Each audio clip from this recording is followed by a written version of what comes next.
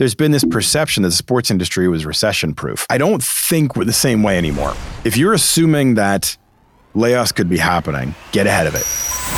This is the Work in Sports Podcast. Here's VP of Content and Engage Learning at workinsports.com, Brian Clapp. Set the stage a little bit for the next couple weeks of guests. I had two amazing interviews this past Friday. One will come up on Wednesday, and then one will come up the next Wednesday. The first one will be Kirkland Crawford, sports editor for the Detroit Free Press. What an amazing conversation.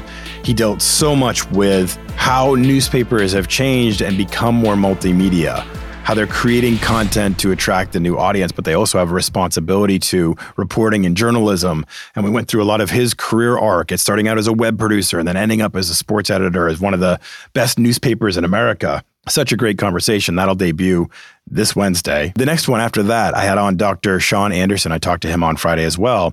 Dr. Sean Anderson, the author of a new book called The Black Athlete Revolt. That book goes out on February 8th, and so will this episode. Really interesting conversation. We cover the eras of athlete activism, protest, and policy reform, and how, often in the 60s and 70s, you heard about Bill Russell and Muhammad Ali and other voices that were so strong in presenting their opposition to what was happening in the world and how they were being used as athletes. Then things got really quiet during the 80s and 90s. We didn't hear about Magic Johnson and Carl Lewis and Michael Jordan really using their voice and platform.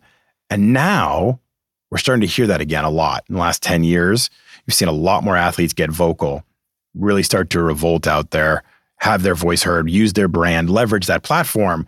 And that's where the conversation really takes place, is that shift, that change, why, understanding the whole story behind what's been happening and how players are getting back their influence. Really interesting conversation. Some of it's hard to hear. Some of these are really difficult issues to talk about, but it's the kind of conversation we need to be having. And I'm really thrilled that we did. So that will be February 8th. Please tune into that too. And check out the book, The Black Athlete Revolt. I've got an advanced copy. It's a really good read. So, but without any further ado, let's deal with today, which is a fan question, which is all your favorite stuff. Well, what you guys want to know and learn, but it is secret. This person does not want their name revealed. Hey, Brian, I'd appreciate it if you don't say my name, since this is kind of a sensitive question. I work for a pro sports team in an entry-level position. I absolutely love it. I am really worried about layoffs, though.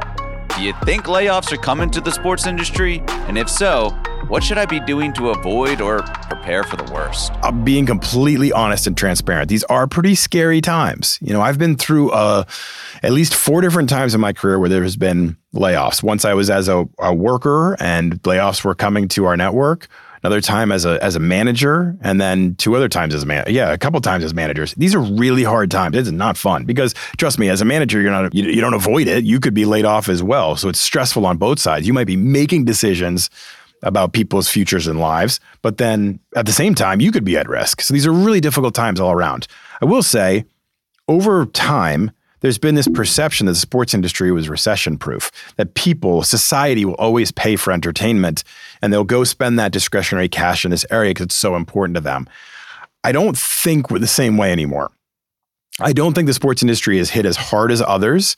Tech is obviously being hit hard right now, but I don't think it's recession-proof. I do think that there are concerns about the sports industry and the cuts that could be made. Now, what am I hearing, though? What am I hearing out there? I do talk to a lot of people about this kind of stuff. What I'm hearing is that essentially what we're seeing right now in the first wave of layoffs and cuts are companies that revolve around advertising revenue.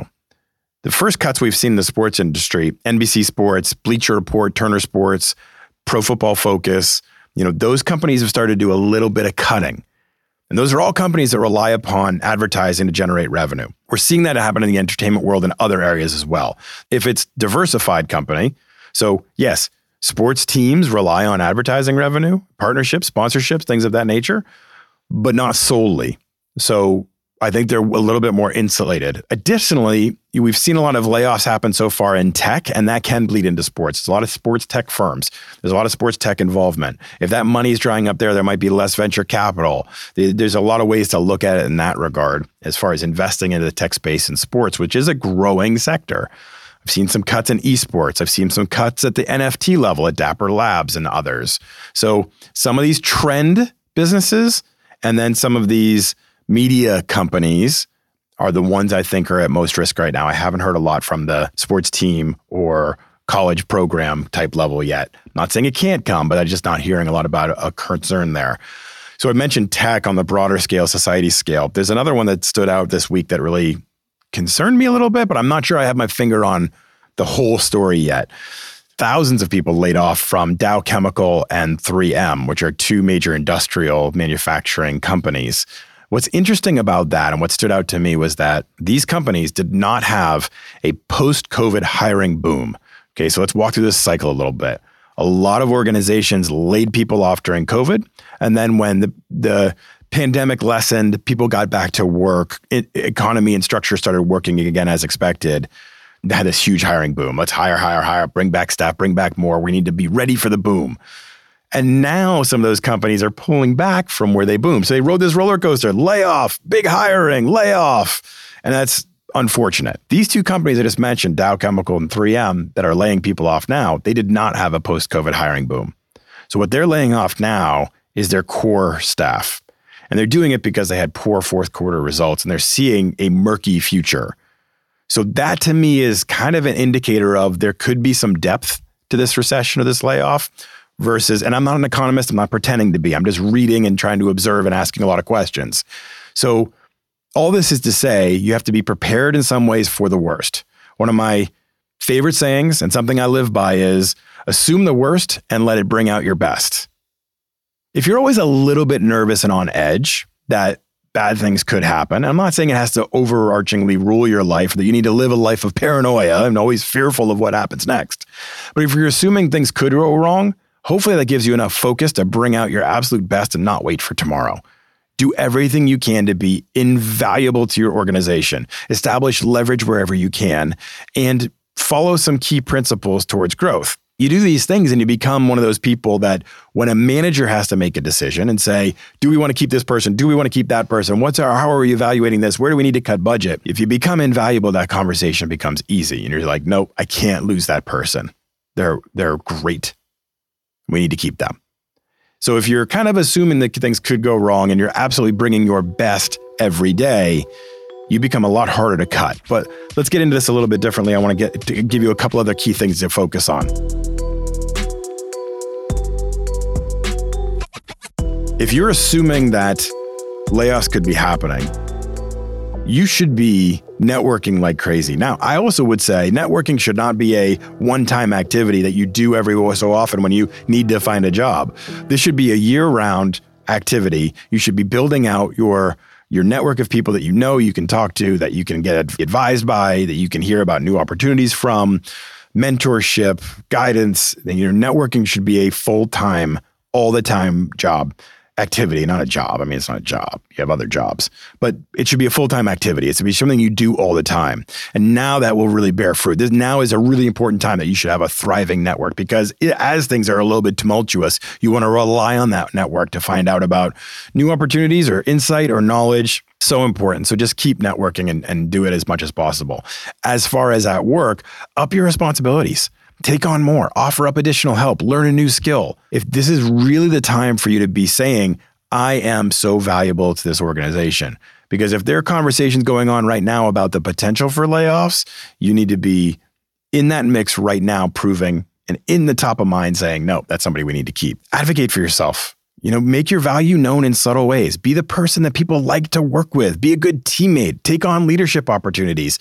This is huge stuff. Going through this as a manager before, you absolutely think about who works well as part of a team. Who's a good leader? Who do people like to be around? Who raises the culture in a positive way? Who is a good person for our environment? You absolutely take those things into consideration. So if you are somebody that is fun to work with, brings a positive energy, is a good leader, good teammate, that's going to make you much harder to replace. That's the best leverage you can get as an early entry-level employee because you might not have skills leverage like you can do something that's totally irreplaceable. But if you're good to work with and you bring a positive energy, that can be the decision maker. That can be the 1% to 5% difference of choosing between you and somebody else if layoffs start to become real. Being a manager and having to make these decisions is excruciating. But I know from my past experience in this, I've looked at it sometimes and been like, that person is so good for our environment, we need to keep them. So keep those sort of things in mind. Layoffs are never easy. Hard on everybody. Get ahead of it. Don't be surprised by it.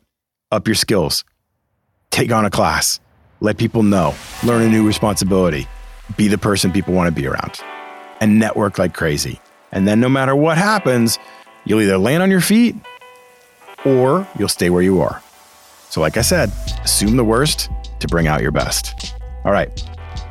Kirkland Crawford on Wednesday, sports editor of the Detroit Free Press.